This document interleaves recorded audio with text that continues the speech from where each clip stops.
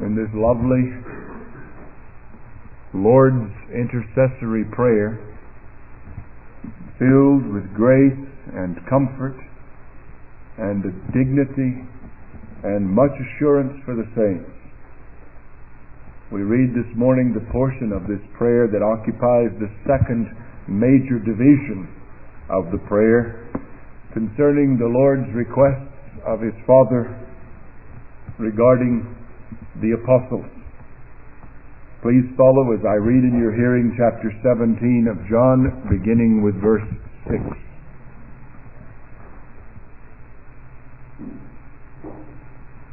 I manifested thy name unto the men whom you gave me out of the world.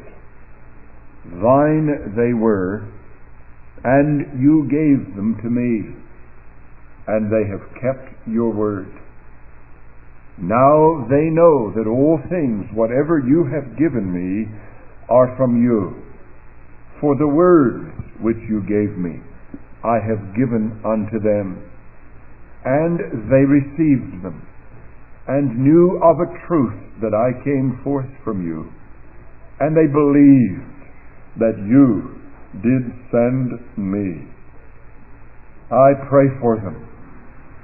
I pray not for the world, but for those whom you have given me, for they are yours. And all things that are mine are thine, and thine are mine, and I am glorified in them. And I am no more in the world, and these are in the world, and I come to thee.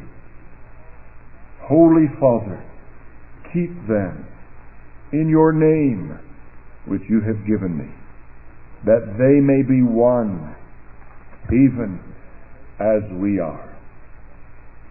While I was with them, I kept them in your name which you have given me, and I guarded them, and not one of them perished, but the son of perdition, that the scripture might be fulfilled. But now I come to you, and these things I speak in the world, that they may have my joy made full in themselves.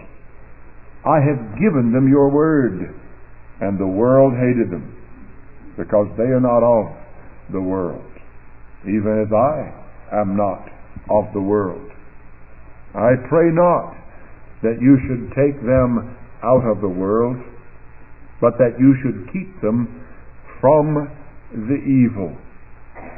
They are not of the world, even as I am not of the world. Sanctify them in the truth. Thy word is truth. As you did send me into the world, even so sent I them into the world. And for their sakes I sanctify myself, that they themselves also may be sanctified in truth. Please again join me as we bow together and pray and seek the face of our Lord and His help.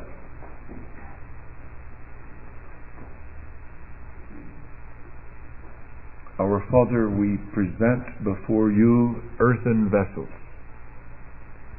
willing in our spirit to serve you perfectly, longing, O Lord, to please you in all the things we do and say and think, and desiring with deep hearts that we be used of you this morning, and that the fruit of our labors may redound to many thanksgivings to you for eternity, and that our strivings in the pulpit may bear fruit to everlasting life in the hearts of some who hear us, and may strengthen the saints among us, and may glorify your name.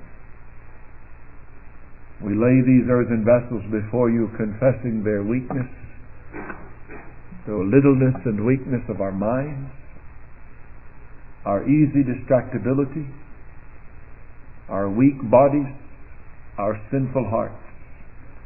And yet we present them to you as the one who not only ordained that the treasure of the gospel be packaged in these earthen vessels, but who have abundantly provided all that we need to overcome our weakness and to forgive and remove our sin. So Lord, not for the sake of any of us, but for the sake of your Son, in the light of your promises, and to the glory of your own name, come near now and speak to us. Address our hearts and give us hearts to receive and obey and live into the light of your word. Do hear us and receive our thanks, and speak to us now through your word, and sanctify us thereby. Through Christ our Lord we pray. Amen. Amen.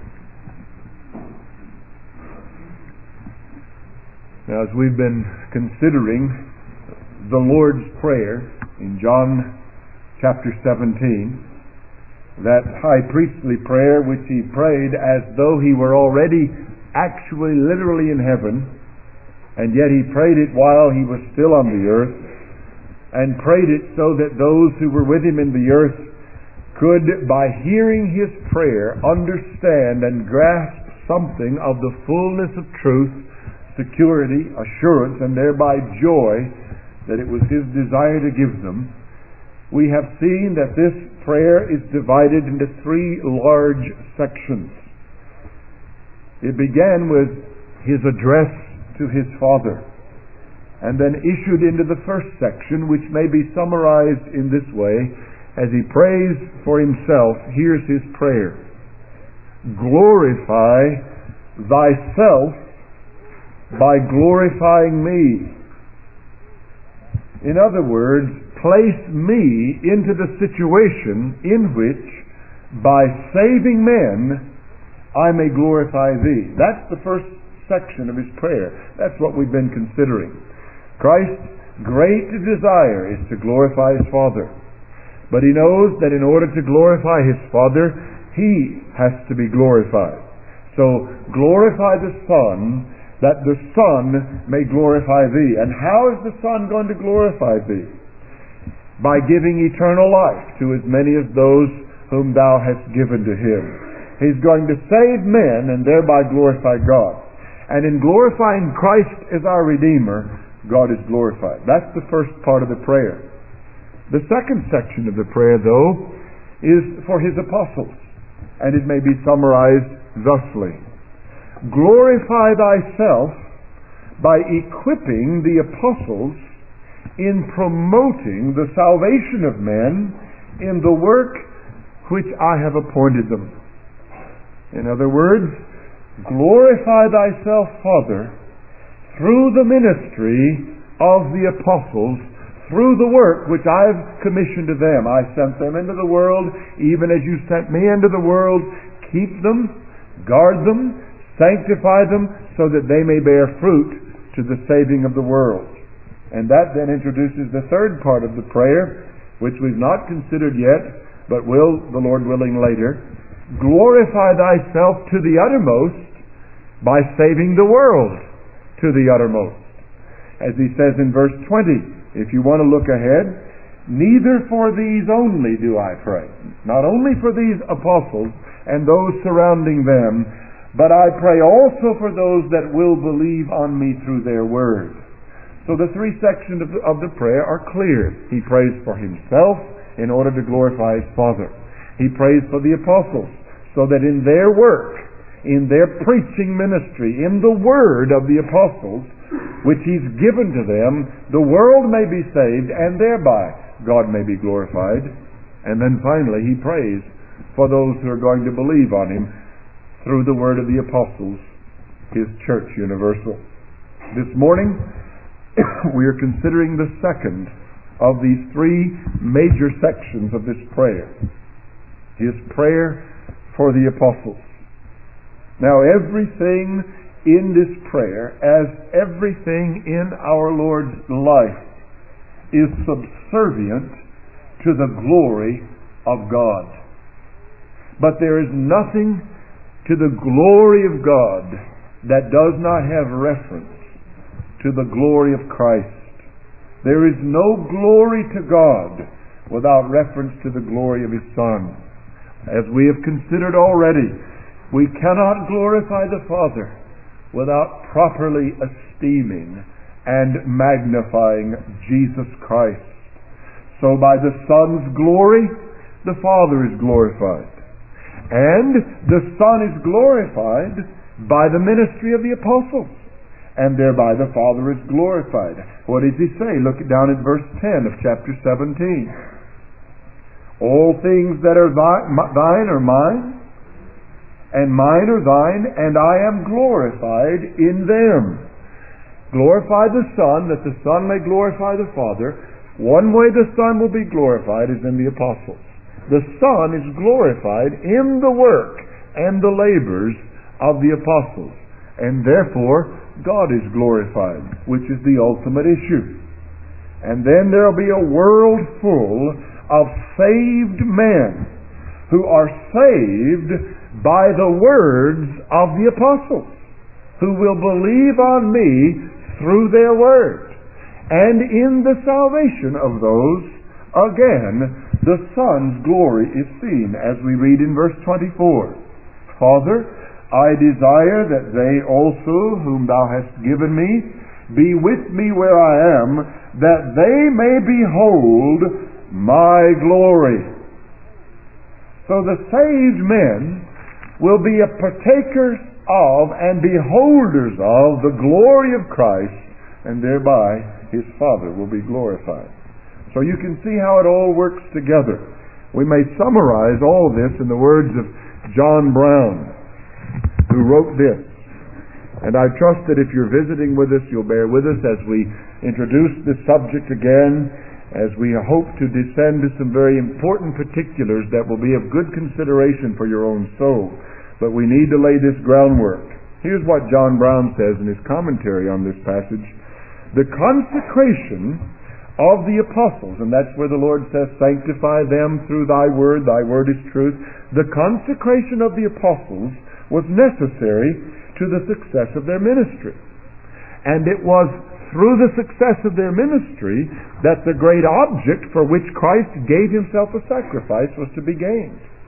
The sacrifice of Christ, the giving of the Spirit, the apostolic ministry, the salvation of men are all indissolubly linked together. Had the Son not consecrated Himself, as He says, it is for their sakes that I sanctify myself. And He's referring to the setting apart of Himself in His death. Had the Son not consecrated Himself as a sacrifice, the Spirit could not have been given. If I go not away, He, the Spirit of truth, cannot come. But if I go away, and that was through the process of laying His life down, then the Spirit of truth can come. If the Spirit had not been given, the apostles could not have been consecrated, qualified, and accredited for their work, and for the work of the full manifestation of the gospel of the grace of God. And if this gospel be not preached to all the nations through the apostles, mankind cannot be saved. If you can see at the outset the linking together of all these issues. Now, it's so plain as you examine John 17 that it becomes simple. It's such a simple prayer. But it collects all the great issues of God's glory and the purpose of Christ coming into the world to save men and the means by which He accomplishes that purpose. So again, we see the lovely order of God's plan and His work. But this morning I want us to concentrate on this prayer for the apostles by first examining the objects of the prayer, the apostles themselves, and second, the substance of the prayer, or what is it He's actually asking His Father to do for the apostles and to and in the apostles. First of all then, the objects of the prayer, the apostles. Now it's clear to me, or at least it seems to me, that that's the proper understanding of this section. This is a prayer for the apostles. It's not a prayer for everybody in general. Now, many of the things that he speaks about the apostles and prays for them could also apply to the rest of us. We, the saints of God, were given to Christ. from the foundation of the world. He could pray for us in that regard. He later does. But in this passage, this portion is discerning of the apostles, and we know that because when he says in verse 12, I've kept those in your name that you gave me, I've guarded them, and not one of them has perished except the son of perdition, which is Judas. He has designated the band of men which he has in mind in this part of his prayer.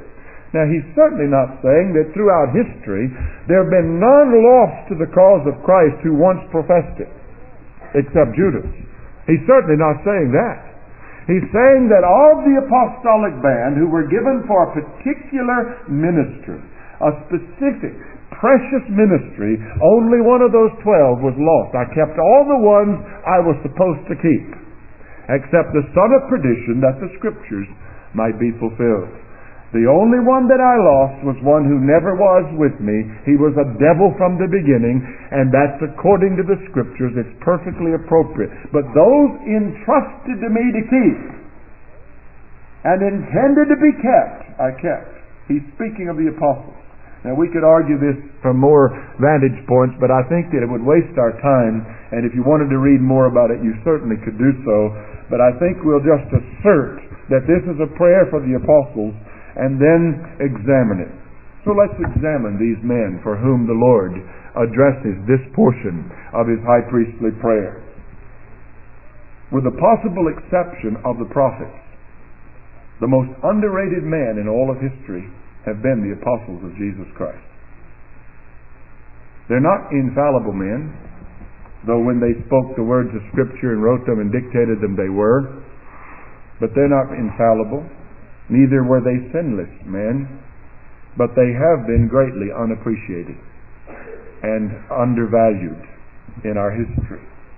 If you'll turn to 1 Corinthians chapter 4, the Apostle Paul, who was added later, not among the 12, but an apostle, speaks of his conclusion regarding the way the world looks at the apostles. 1 Corinthians 4, verse 9.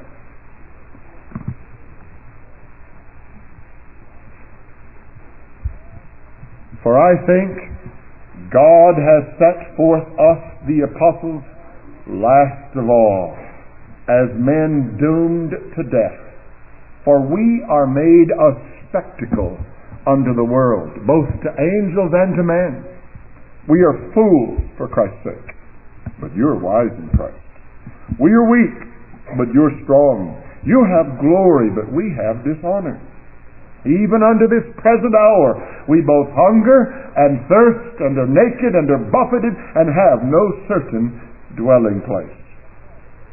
And we toil, working with our own hands. Being reviled, we bless. Being persecuted, we endure. Being defamed, we entreat.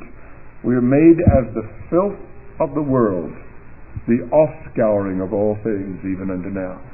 He basically equates himself and the other apostles as what you have left when you've scrubbed your filthy pots and when you've cleaned the latrine. We're the leftover waste of the world. That's the way the world views us. That's an accurate description of the reputation of the apostles. They have been viewed this way. Now, I trust you'll understand that later we will incorporate into that comment the treatment of the apostles by Rome, so as to find out that they have not valued the apostles biblically and as they ought in their setting them up on the tops of buildings to be worshipped and adored. But proper appreciation for these particular men has certainly not been given in history. So I'm speaking to you today on the unique and glorious apostolic ministry.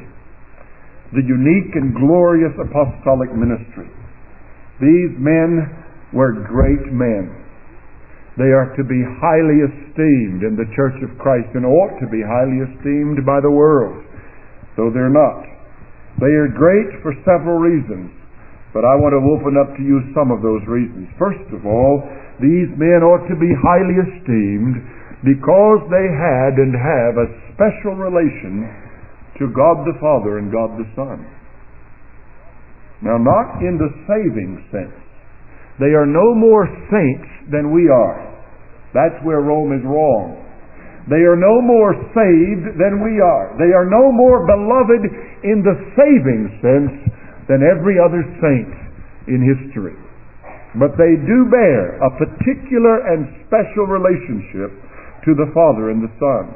Look at verses 9 and 10 of chapter 17 of John again. And isn't it a precious thing that the Lord singles them out and says, I pray for them. I pray not for the world. I love that little passage. The Lord is not throwing out some general, gushy, emotional, sentimental prayer for whoever happens to be along. He has a particular, gracious, loving regard for these men. I don't pray for the world. I'm praying for these. These men are special. This is not some generic cover-all prayer. I have particular regard for these men. I highly prize them. I pray for them. I pray not for the world, but for those whom you have given me, for they are thine. Now look at this relation between the apostles and the Father. They have a particular belonging to God the Father. They are thine. That's why I pray for them particularly. They are thine. They are intimately beloved of God. And then he says, and all things that are mine are thine, and thine are mine. So not only are they the Father's in a peculiar, beloved sense, but they are also the Son's. Whatever is yours is also mine, intimately mine. They were given by the Father to the Son, according to verse 9. They were guarded by the Son, according to verse 12. They are particularly and peculiarly related to the Father. They're His. And then they're mine, the Son says. You remember in chapter 13, in verse 1, as we introduced that section where the Lord entered into that last night before His betrayal, that in the first verse it says, before the feast of the Passover, Jesus, knowing that His hour was come, that He should depart out of this world unto the Father, having loved His own that were in the world, He loved them to the uttermost. Now that includes no doubt more than just the immediate apostolic band, but it has a peculiar reference to those with whom He was about to sit at supper. As He went around and girded Himself with that towel, and bathed their feet, and humbled Himself and served them tenderly. There was a particular regard that our Lord Jesus had for these men. Spent all night in prayer before He came down and selected them. And from among all of His multitude of disciples, He picked them, directly directed by His Father. And He chose them. You've not chosen me, I've chosen you. And He made them His own in a particular way. And He walked with them in intimacy. He loved them to the uttermost. What a privilege, what a sweet blessing those men had to walk with the Savior and know His personal, direct, intimate, fervent love for them. I want to add, though, that though they have this special relation to the Father and the Son, don't you see that you do too? I trust that you can understand that you're not in the sense of the saving blessing of God's favor inferior to the best apostles. I trust that you're able to say to your own heart, Jesus loves me. This I know, for the Bible tells me so. I hope you're able to see that the Lord Jesus, when He prays for you, which we will see later in this passage, prays for you with the same quality of intimate fervor and love that He prayed for the apostles. The Lord Jesus loves you. He loves you to the nth degree. He loves you with His whole heart. He loves you, individual you. If you're His, by faith in Him, you may have the confidence that you are particularly loved by Him. Christ loved me and gave Himself for me. Don't lose sight of that. These apostles had a peculiar acquaintance with that intimate love. What it would have been like to be with them in so many occasions in which He showed it and expressed it. But here it's so beautifully and supremely expressed. He loved them to the uttermost. And Father, they were yours. You gave them to me. It's not as though he wishes he hadn't had them. And you remember the occasions in which they almost would drive him up a wall with some of their antics. When you're going to rain down fire from heaven on the Samaritans, you don't know what spirit you are. One of their mothers came and said, my 2 boys would like to be on your right and on your left when you come into your kingdom here in a few weeks. Whenever you sit on your throne, which we know is about to happen, my fellows have been with you here helping you. John and James, they need to be sitting up here with you. You know not what you're asking. It's not mine to give. You wait and see what the Father will do. These guys seem to exasperate him. When Peter says, I've got a sword, let's get him. Here's a guy that got a couple of swords. And they're going to take on the Roman cohort. I got a sword, and remember the Lord said it's enough. And it's like he's saying, enough already. Enough. He puts up with these fellows. They have one of them as a zealot. He's a rebel. He's an insurrectionist. He calls a zealot to make an apostle out of him. Don't tell him there were times when this Simon the zealot would say, Lord, you don't have to put up with this with these Romans, you know. If you're really the son of David, we could take over this thing, and wouldn't it fulfill the prophecies of the Old Testament? And we studied here in this church, and we know that much of the Old Testament prophetic outlook was that when Messiah comes, he's going to get our enemies. And they meant their necks and their throats. That's what Peter was doing when he chopped off that ear of Malchus, the high priest's servant. He was fulfilling prophecy in his mind. I'll go with you to the death. And it was quite offensive to him and the apostles when Jesus puts the ear back on. Binds it up and says, put your sword away. That's not how we're going to do this thing. So the Lord loves His own, and He loves them intimately, even with all of their glitches, and with all of their warts, and with all of their exasperating habits. That's the way He loves you. Quit telling Him how much He's allowed to love you. Quit reminding Him how unworthy you are to be loved. Quit pushing His love back. Quit dictating to the Christ that He should not measure His love to you according to His grace, but only according to your measurement of your worth. That's an insult to Him. And it's not expressive of the gospel. Welcome His love and let Him love you. Many of you who were raised by fathers who didn't love you, or certainly didn't know how to love you tenderly, as godly men love their children. You know how hard it is to accept love when it's given.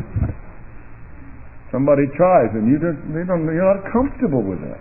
You want it, you spend your life trying to grab it everywhere you can, and somebody offers it and you keep him at arm's length. They get close and you run off. You push him back. You go toward a relationship and you start feeling something and you get scared. But I tell you, don't do that with Christ. And part of the reason some of us have poor time establishing ourselves in a home and a relationship with a wife or a husband in which we really know how not only to love, but to be loved, is because we've never learned how much the Lord Jesus loves us and how free we are to take it. Some of you men, you need to let your wife love you. Let her love you. Let her worry about you.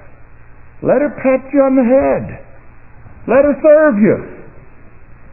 Let her love you. Don't push her emotionally at a distance. Don't be afraid of being intimate with her. And I'm not speaking of sexuality alone. Don't keep your heart guarded because you're afraid it'll be hurt. What kind of man are you? You scared of being hurt? You're hurting her. Or you're protecting yourself. You women, let your husband love you.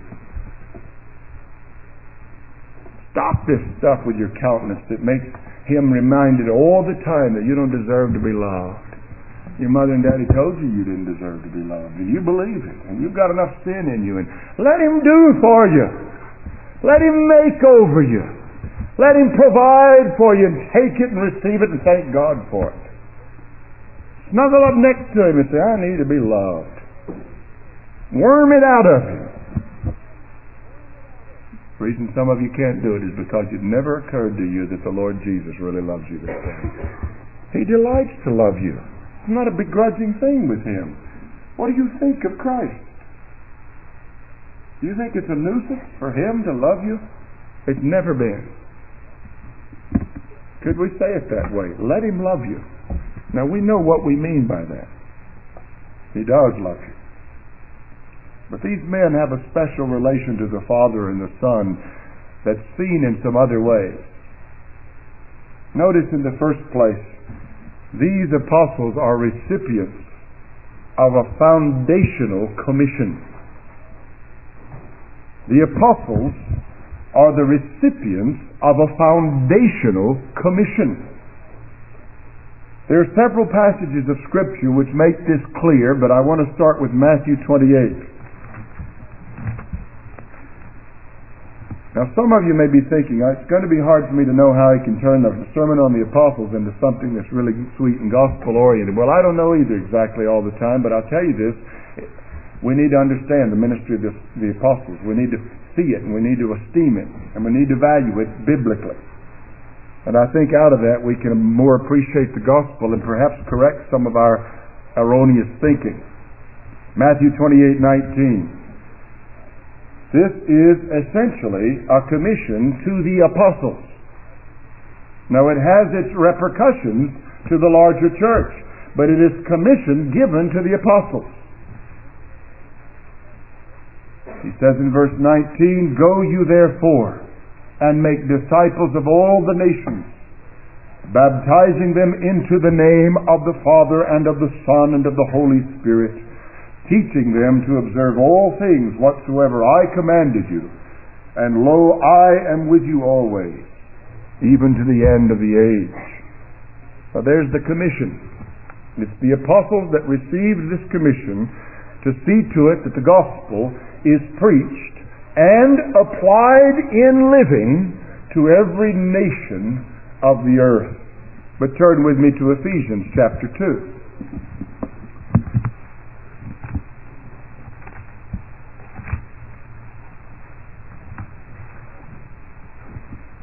It's obvious they were given a commission, but I've called it a foundational commission.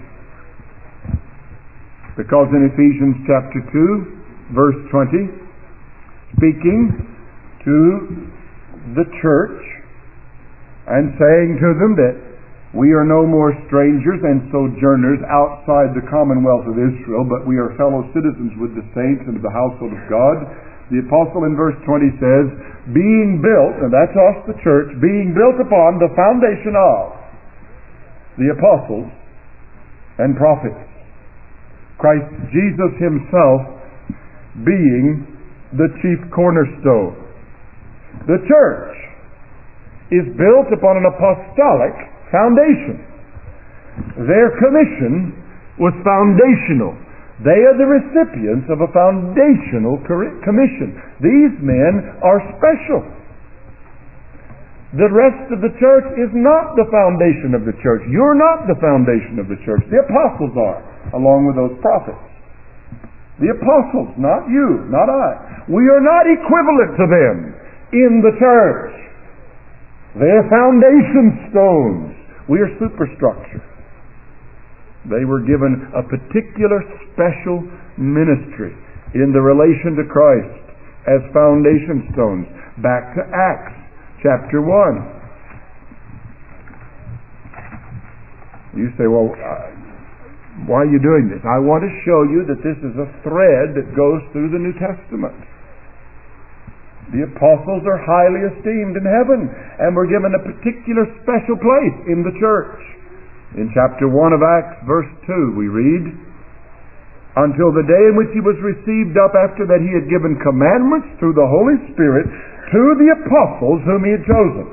He gave commandments to the apostles whom he had chosen. Then verse 8, you shall receive power when the Holy Spirit is come upon you, and you shall be my witnesses, both in Jerusalem and in all Judea and Samaria and to the uttermost part of the earth. The parallel of what we read in Matthew, he gave particular commandments to the apostles and commissioned them with the burden of the saving message to the whole world. They bore the burden of this commission on their foundational backs. They make up the foundation of the church. Chapter 2 of Acts, verse 42. speaking of the early church after the great day of Pentecost and the conversion of so many thousands, says in verse 42, and they continued steadfastly in what? The apostles' teaching and fellowship, and other things. But the apostles' doctrine and fellowship. That's what they continued in. Why? Because the apostles were the foundation stones of the church, and their preaching and their doctrine was the foundation doctrine of the church. No other foundation can be laid than that which is laid, which is Jesus Christ our Lord. That's the foundation. But how is it laid? In the apostles, in their gospel. That's why when Paul is made an apostle, and he introduces so many of his epistles with this designation of himself, an apostle of Jesus Christ, according to the will of God, not of men. He has to say that because there are those constantly questioning his credentials as an apostle of Christ. And then in Galatians when he says, if anybody else preached to you any other gospel than the one I preached, let him be cut off from Christ. We have apostolic authority to preach what we preach. We're preaching Christ's message. Foundational commission. In 1 Corinthians 12, don't turn there, but we're told that God has set in the church first apostles. Then he goes down the list. Christ gave gifts to the church. Apostles, prophets, evangelists, pastors, teachers. They are preeminent. They're first. They're listed first. They have a foundational commission. Now, they're not the foundation of the church instead of Christ. They are not the vicars of Christ in the earth. But they are the foundation of the church laid by Christ. Himself being the chief cornerstone. His word being that material out of which the building blocks are made. Upon this rock I'll build my church. What rock? The rock of the characteristic confession of the disciples verbalized in Peter, thou art the Christ, the Son of the living God. That's the foundation on which the church will be built in its slab of truth. And it's laid in the person and the ministry of the apostles. There's one other thing I want to note. They are the apostles who are the foundation of the church. Not of every religious movement known to man. Not of every so-called Christian ministry. They are foundation stones of the church. They're not apostles at large. They're apostles of the church. Their ministry is to be conducted in the context of the church. Their word is to be preserved and proclaimed in the church, by the church, for the building up of the church to the glory of God. Not every man has a claim on the apostles. Only those in the church have a claim on the apostles. Learn that. But in the second place, their relation to the Father and Son is not only seen as they are recipients of a foundational commission, but they are also the recipients of an infallible and final revelation. An infallible, that means it cannot teach error, it's incapable of leading astray, and final revelation. Back in Ephesians chapter 3, and I want you to go quickly with me, our time is speeding. Verse 5, speaking of the mystery of Christ, in Ephesians 3:5, the apostle says, of this mystery of Christ, which in other generations was not made known to the sons of men, as it has now been revealed unto his holy apostles and prophets in the Spirit. They are recipients of a revelation of truth that before that had not been so revealed. In relative terms, the old covenant believer had not seen what the apostles were told. The apostle Paul preached something that before his time had not been able to be preached in its clarity. Relatively speaking, they didn't see the picture, but the apostles were told the picture. They were taught the whole thing. The revelation of the full mystery of Christ was given to the apostles. Turn back with me to John 17 to see how this is worked out in this chapter. These men given infallible and final revelation. John 17:8. For the words which you gave me, I've given them. The words which you gave me, I gave them. Verse 14. I have given them thy word. Verse 17. Sanctify them in the truth. Thy word is truth. Verse 18. As you did send me into the world, even so I sent them. If you understand the definition of the word apostle, it literally means one who is sent with a message.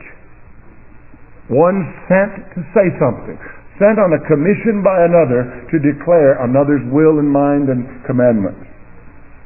I sent them into the world the way you sent me into the world. I speak always the things I hear of my Father. I sent them into the world. They'll speak what they've been told. That's the point. He's given them revelation, and He sent them to teach it. Verse 19. And for their sakes I sanctify myself, that they themselves also may be sanctified in truth. Verse 20. I don't pray only for these, but for them also that will, and that's the best translation, that will believe on me through their word.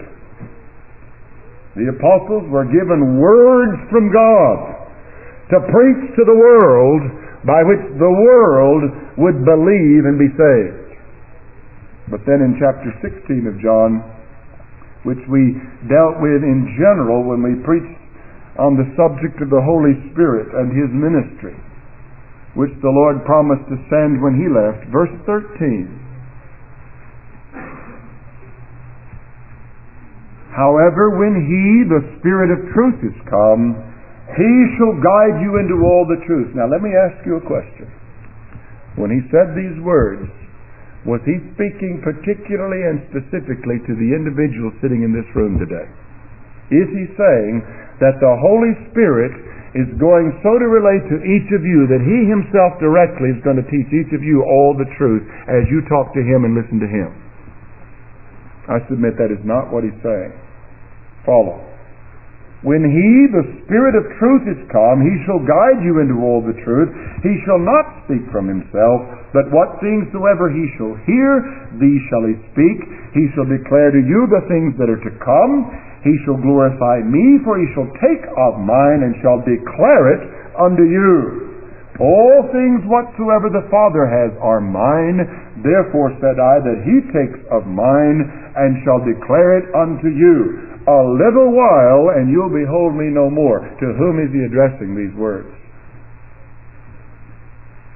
The apostles who were standing there that day, who were about to see Him leave. You didn't see Him leave. He's never said to you, in a little while you're not going to see me anymore, because you never have seen Him yet. This is addressed in that context of those last 5 chapters, chapter 13 through chapter 18, or chapter 17, where the Lord is speaking directly to that inner band of His apostles. He's giving them a promise that the Spirit of truth is going to teach the apostles the whole truth. He says, there are many other things I'd like to teach you, but I can't now, you can't bear them. But when He, the Spirit of truth, comes, He'll lead you into all truth. This is not a generic promise to every Christian ever born that somehow he'll have a unique relationship to the Spirit whereby he, with or without a Bible, with or without a teacher, will get direct revelation from God. That is not the teaching of this text. And all claims that use this text to support that are erroneous and are in great danger. This is an apostolic promise. He gave to the apostles the full revelation about the truth. That's the ones He gave it to. He commissioned it to them. Infallible and final revelation. You are aware, aren't you, of Hebrews chapter 1, verse 1? God, who at sundry times and in diverse manners spoke in times past to our fathers by the prophets, has in these last days spoken to us in Son, by His Son. Now you are aware that that passage definitively lays out the history of Revelation. God spoke in parts and in different ways and in different times in the past, but now He has finally spoken. Not in parts and not through prophets and not in different ways, but definitively in His Son. Let us lay hold on the things which we've heard. The next chapter begins to say, away from them. For if the word spoken by angels proved to be steadfast, and every disobedience was punished, how much greater do you think we deserve if we neglect so great a salvation, which first began to be spoken by the Lord, and then by those that heard Him, and signs followed them to support it? The apostles received unique and special privileges of revelation, the full and final revelation of all the truth. There is no more truth that God's going to teach the church, brethren. He embedded it in the rocks of the foundation of the church. You pull those rocks out, you're going to find all the truth there is for the church to know. In the apostles' doctrine and fellowship. That's what we abide in. That's what we cleave to. There's nothing else. That's it. There's plenty. But it's all. Don't look for something else, and don't puff yourself up to think, the Holy Spirit has showed me a new truth. No, He hasn't. He may be new to you, but it's not new. Not to the church. He showed it all to that first generation of apostles. He will guide you into all truth. And He'll tell you about things to come, and that's what we read in books like Revelation. What He told apostles about what's going to come. Nothing bothers me. Some things do, but not many things bother me and irritate me and grate on me more than when I turn on my Christian broadcasting station and have somebody introducing me to his last day's broadcast. This is the last day sermon. This is the last day's ministry. This was the last days when this was written. In these last days God has spoken. My day is no more the last day than John's day was the last day. But we have this view in our generation that somehow we're special. No, we're not. The apostles are. To them He gave a final revelation of His Word. Now my design, if you may see, in preaching this is to humble us. To put us in our place. I know I'm going to run out of time before I get to it, so I'm going to jump ahead and make an application. I don't want to tell you at 12:10, well, we don't have time for the applications. There's one I want to make. There is no abiding apostolic office in living men today.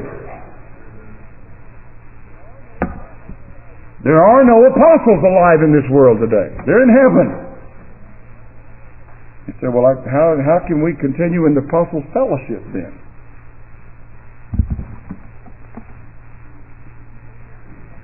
If you continue in the apostles' doctrine, you will continue in their fellowship because you will stay connected, tied, and intimately in union and unity with those who continue in their doctrine.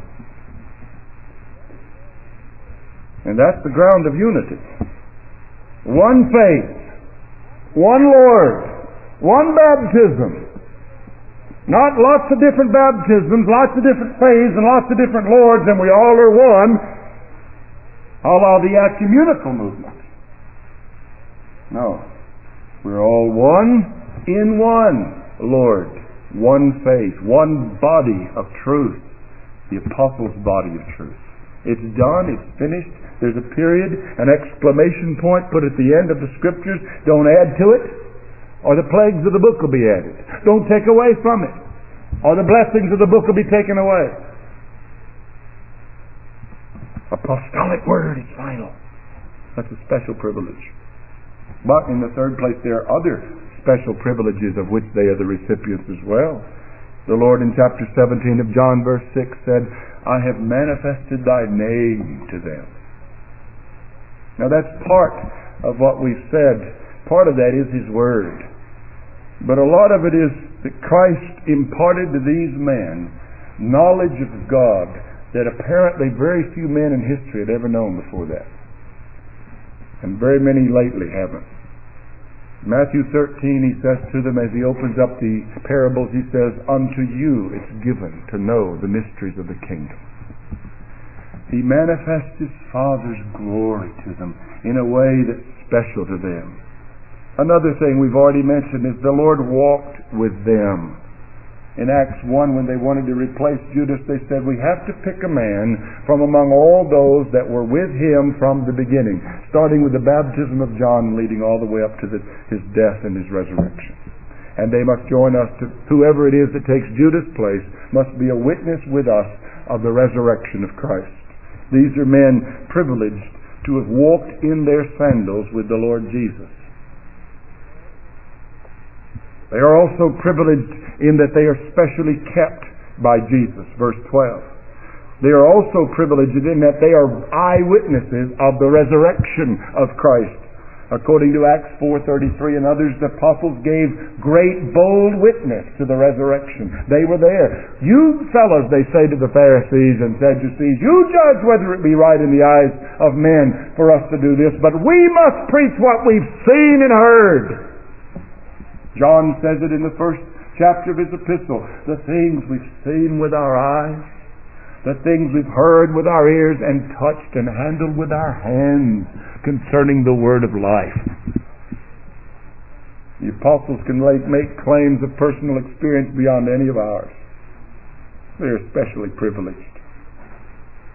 They have preeminence in the church, and lastly, they are recipients of the special privilege of extraordinary gifts.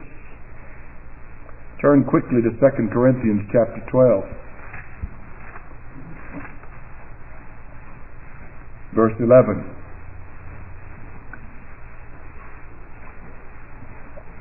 Now I've quoted Hebrews 2:4, which said that those that heard the Lord preach to us, and God supported their preaching with signs and wonders.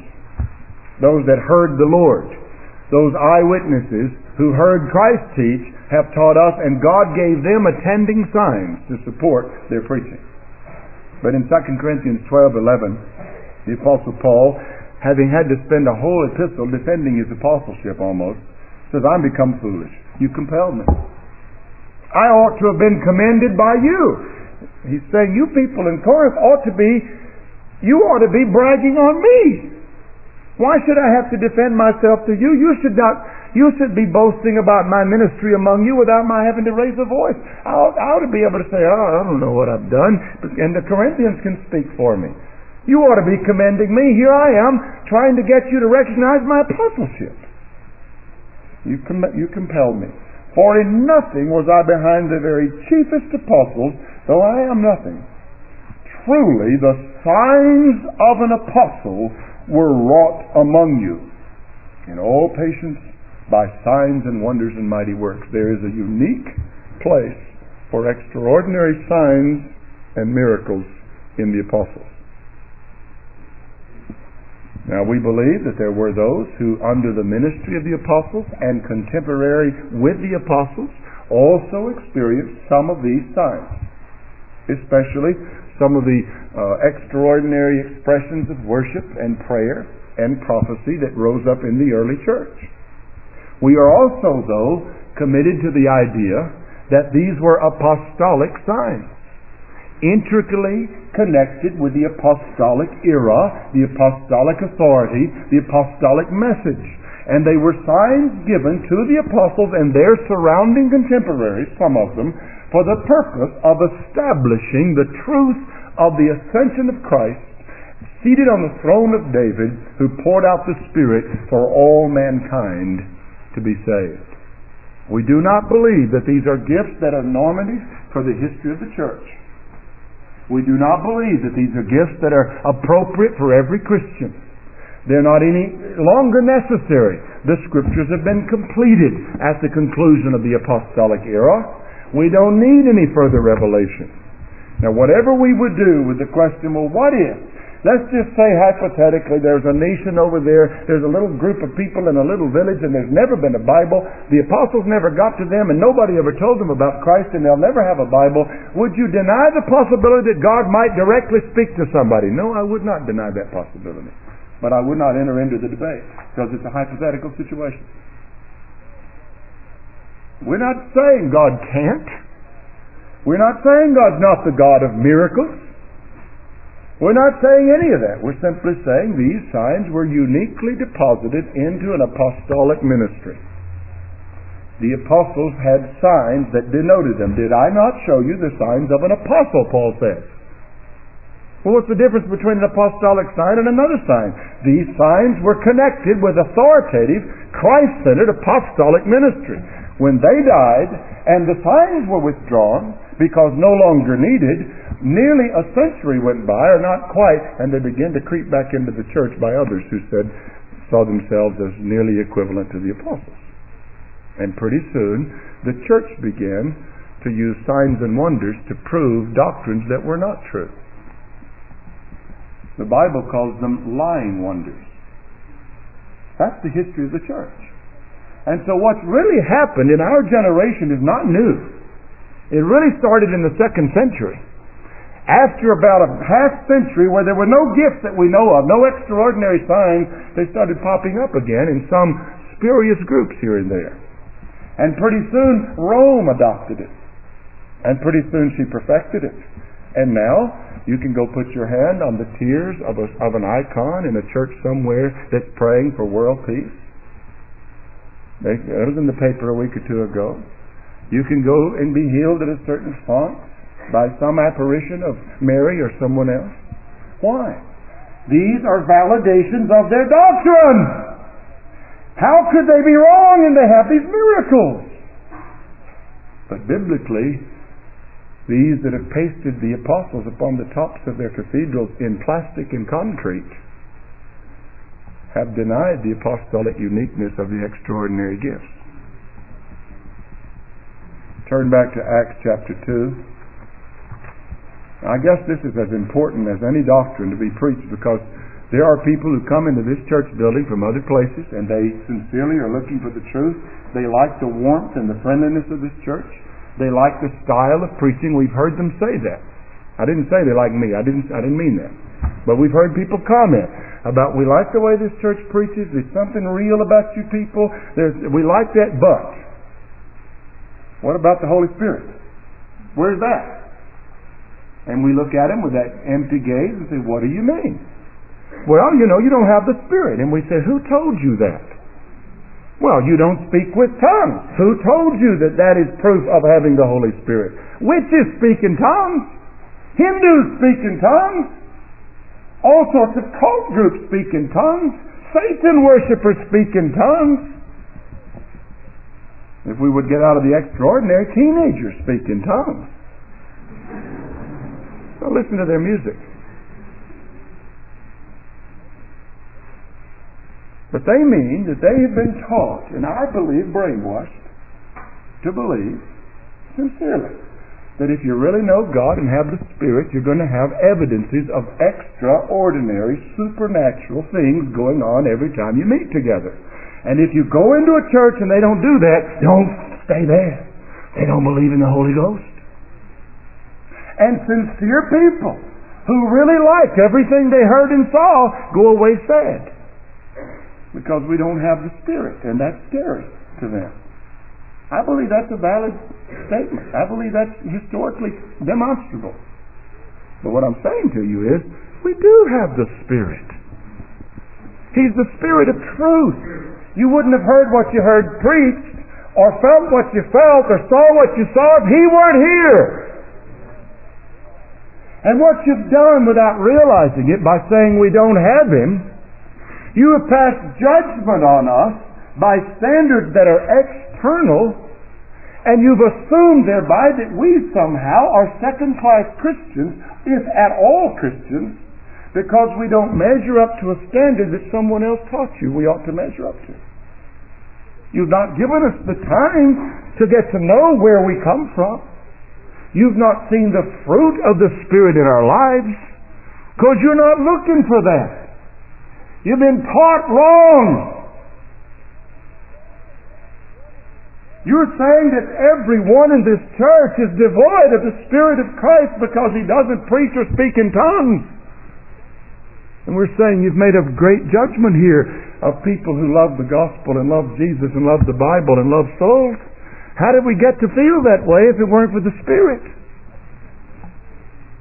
Is it possible that the Spirit simply omitted us in those gifts for some reason? Well, we believe he did. We believe he left those gifts away from us for a reason. Now, we may debate with you what the reason is, but we don't believe it means we don't have him. We could tell you, if I could embarrass some, we could raise up several here who used to be in those groups and practice those things who came to us and they said, now what about if I do? We would say, what you do in private, you do in private, but we don't practice these things in public. You wait and see. You help us and you tell us where you think you're biblical. We'll tell you where we think, but hang around a while. And as far as I know, unless some of you pull the wool over my eyes, about 6 months, and you would come to us one at a time and say, I don't do that anymore. And we said, why? We didn't tell you you couldn't. We haven't been coming into your home and said, stop that. We didn't, did we? But what happened? You didn't need it anymore. You started feeding on manna from heaven, and the onions and the leeks and the garlics of Egypt were no longer satisfying.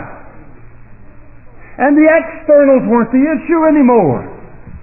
And you found that social acceptance that came with practicing that thing was not needed here, because we loved you anyway.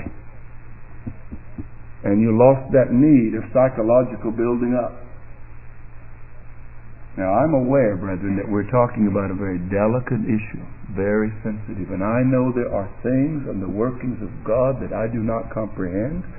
And I will not finalize my statements by saying that I know it all and have seen it all and experienced it all.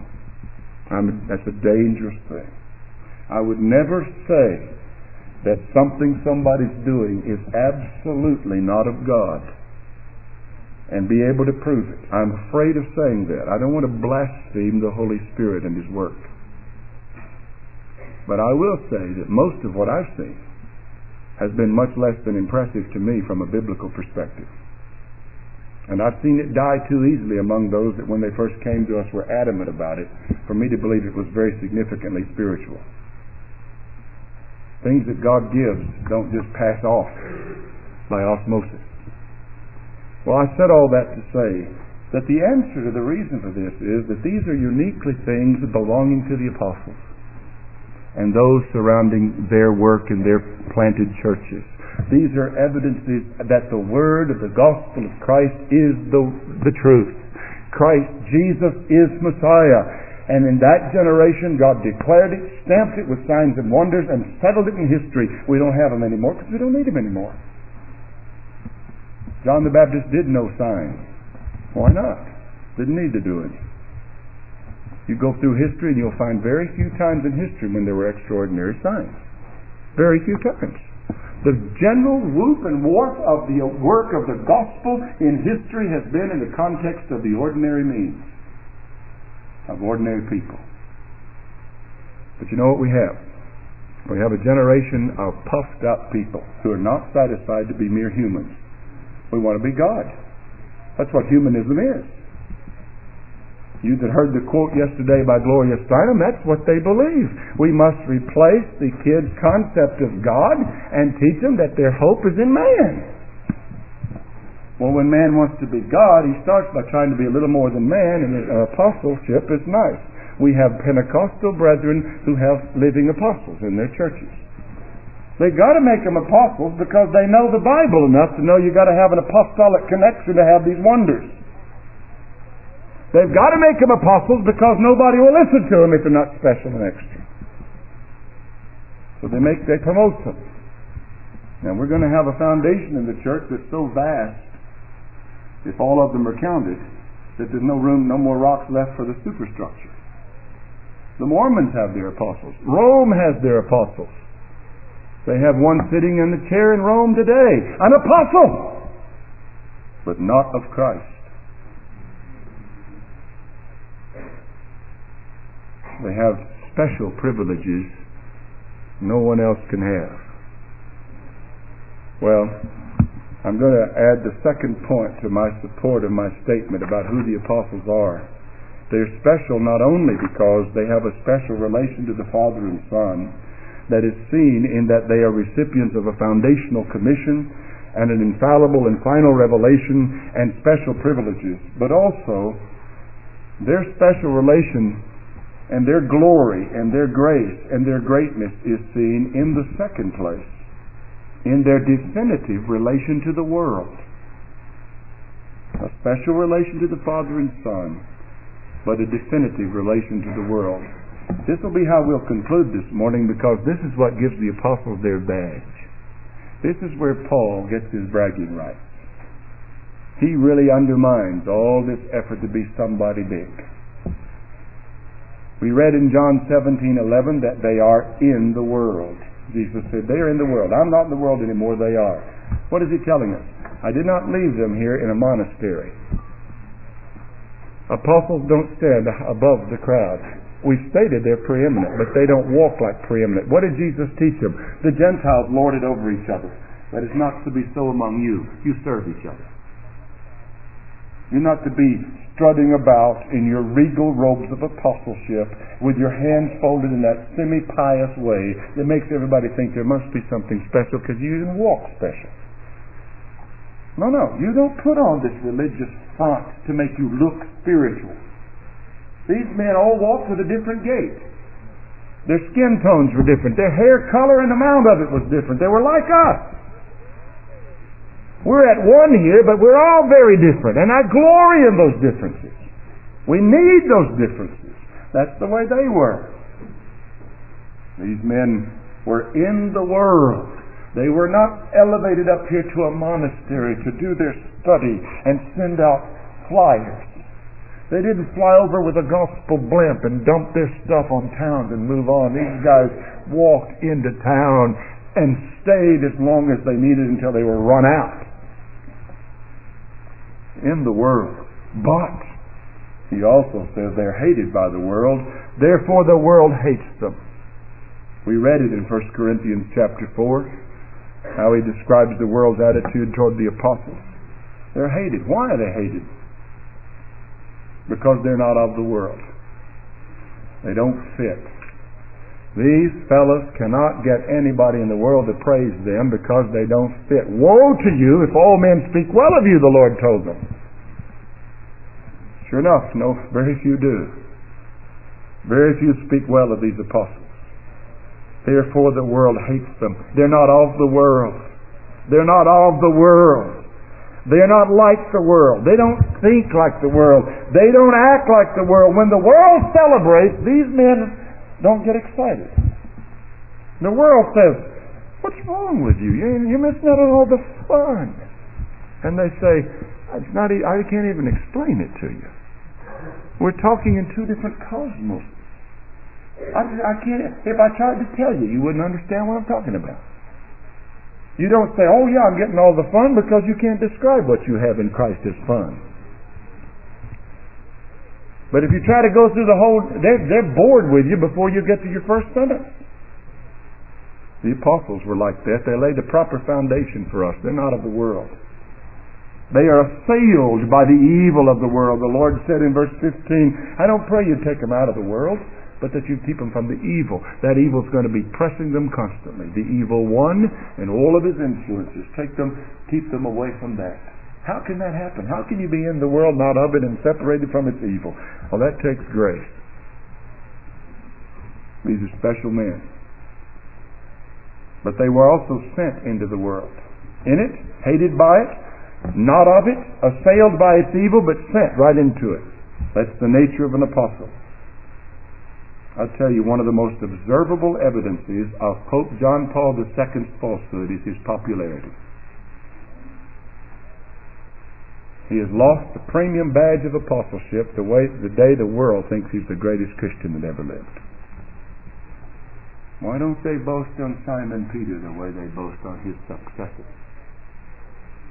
Why don't they brag about Paul, who said that their doctrines are from the pit of hell? when they deny the right to marry and forbid from eating meat? What is their problem? Their problem is that they want the favor of the world, and true apostles couldn't care less.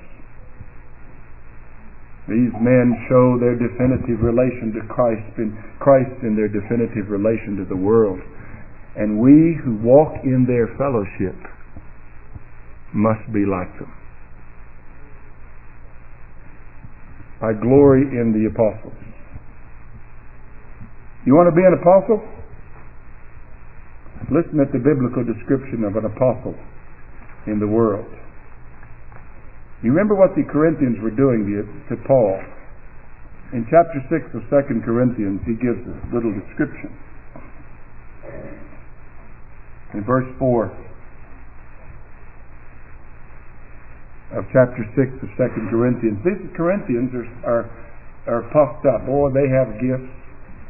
They have knowledge. They've got the Spirit.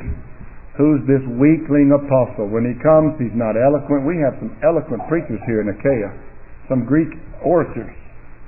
The old apostle Paul, he knows very little about oratory. He doesn't come in the excellency of speech. I think that some did not like his appearance because he had a weakly appearance somehow. There seems to be something of that indication. Verse 4, he says, in everything commending ourselves as ministers of God. How? In much patience, in affliction, in necessities, in distresses, in stripes, in imprisonments, in tumults, in labors, in watchings, in fastings. You ever see that on the face of the Pope? You ever see this on the face of some of these self-appointed Pentecostal apostles who do all the miracles and drive their Rolls Royces around town? In pureness, in knowledge, in long-suffering, in kindness, in the Holy Spirit, in love unfeigned, in the word of truth, in the power of God, by the armor of righteousness on the right and on the left, by glory and dishonor, by evil report and good report, as deceivers and yet true, as unknown and yet well known, as dying and behold we live. Now note something in there. An apostle was not ashamed of being an unknown in the world. You ever feel a little uncomfortable when the church starts talking about expanding our influence? Anything in you ever say, ooh, I'm scared about that? Or let's get on television. Upgrade our profile. Well, there's nothing in itself wrong with that, but we must be careful. It's not altogether bad to be unknown. We must not start promoting ourselves as rapidly and as broadly as we can, or we may well become known. Dying, and behold we live, chastened and not killed, sorrowful, yet always rejoicing, as poor, yet making many rich, as having nothing, and yet possessing all things. What a paradox, what a collection of paradoxes. That's an apostle. But look at chapter 11 of the same epistle, verse 23. There are those that are in Corinth claiming to be ministers of Christ. He has called them ministers of the devil up in verse 15, and in verse 23 he says, are they ministers of Christ? I speak as one beside himself. He's saying, I sound like a crazy man, even discussing this. Are they ministers of Christ? I more, in labors more abundantly. He makes no reference to world travel.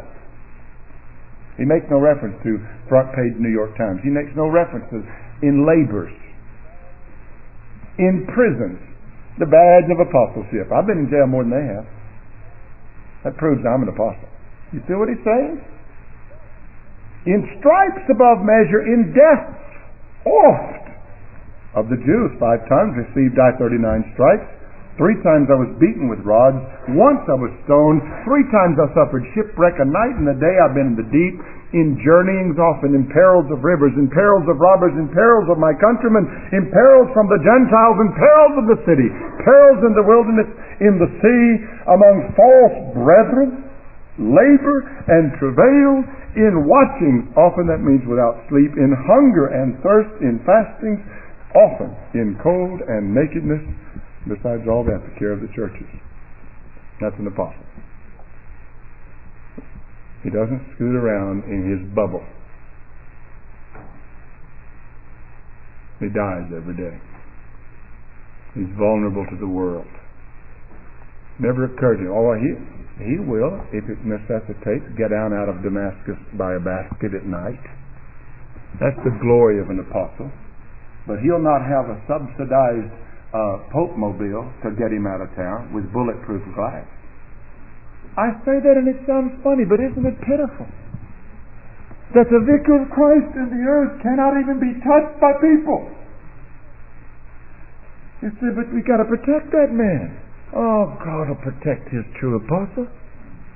And when it's time to die, they die. And as far as I know, if history is any, if legend or if the tradition is any true, I don't believe any of these except possibly John lived to a ripe old age. At least lived to a natural death. We're not even sure about him. That's apostleship. These are special men.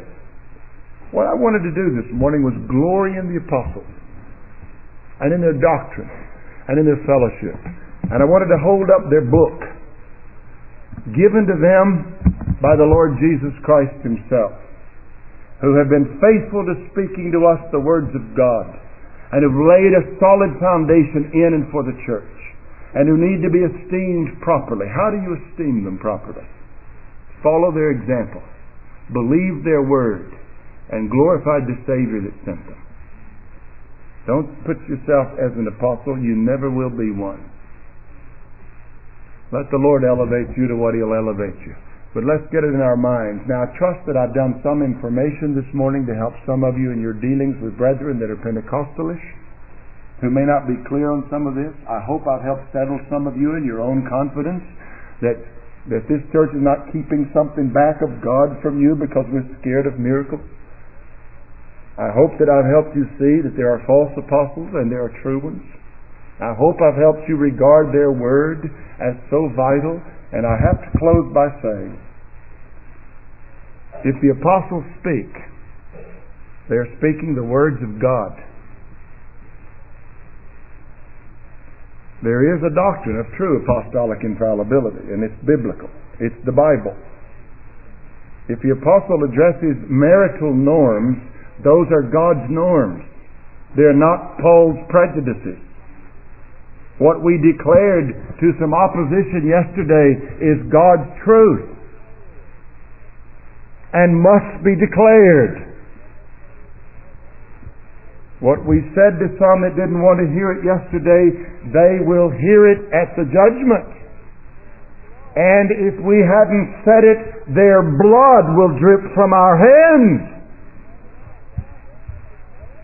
If you haven't a grasp of the judgment day and of their probable never hearing what they heard again yesterday, you have no right to hold back your spirit and not support what was said to them.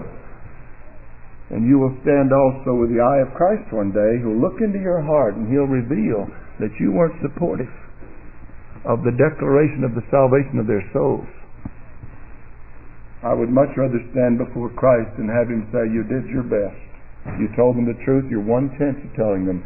Than to have to stand before Him while they say, for the sake of keeping my friendship, you didn't save my soul. If the apostle speaks about marriage, he's speaking God's words. If he says women ought to be quiet in the churches, he tells them in 1 Corinthians 14, if any man is contentious about this, let him understand the things I speak are the commandments of God. If he speaks of ecclesiastic norms in 1 Timothy 2 and 3, about qualifications for elders, about the order of prayer meeting, about the subject matter of prayer meeting, about the head of the church, about deacons, he's speaking Christ's directives. Let us continue steadfastly in the apostles' doctrine and fellowship. Let us stay in close fellowship with those that are committed to their doctrine and fellowship. I'll ask you this. Do you know the Bible? Have you made it your life's work to know the Bible? I'll tell you, that's where you're going to be saved. In the apostles' doctrine. I pray not only for these, but for all those who will believe on me through their word. If you don't know the apostles' doctrine, you cannot be saved. You must submit to the apostles' doctrine. You must believe the gospel of the apostles. And some of you are letting your Bible stay closed while you want us to feed you with the gospel. We'll do it, and God may save you that way, but I tell you, if I were you, I'd want to find out what the apostles have said. I'd want to steep my life in it. I'd want to learn all I could, because the Scriptures are able to make us wise to salvation. Well, I trust that in this smattering of introductory material, God has helped us to follow a little bit more esteem for these wonderful men who by grace were chosen, not because they were intrinsically righteous, and who have been greatly used for your salvation and mine. You see what you've done? You've received the benefits of the saving grace of God through the hands and the mouths of these men who obeyed and kept His word and faithfully preached it to their own death. You're saved because they shed their blood for the truth. Thank God for them. Long for the day when you'll have fellowship with them up front and face to face. And do them the honor of following in their steps in terms of your ethics and your morals and your love of the gospel. Let us bow together.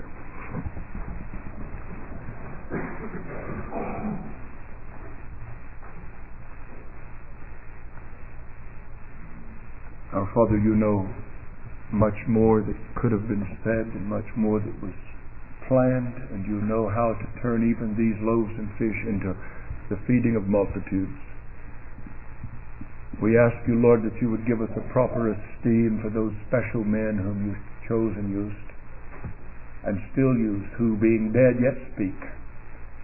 And we pray that you would remove every prejudice against them that we have, and that you would make us to have hearts full of receiving every word that they in their faithfulness to you have spoken to us.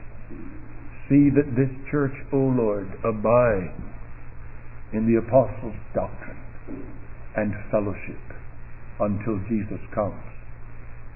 And we would pray that many who sat here this morning, strangers to Christ and grace, who heard a sermon that had some interest but that didn't touch the heart, and although we did not open up the great issues of the gospel, we would pray that they have seen and heard enough that you would use it to draw them to Christ, that they would be curious enough to inquire, that we'd be able to declare to them clearly the gospel. Help them to see that the message of the apostles that's centered in the Lord Jesus Christ, who died for sinners, is the message of their salvation. O Lord our God, how dependent on you we are for sanctifying what's been done this morning and what's been said. Do have mercy upon us and feed our souls on these offerings. We pray in Jesus' name. Amen.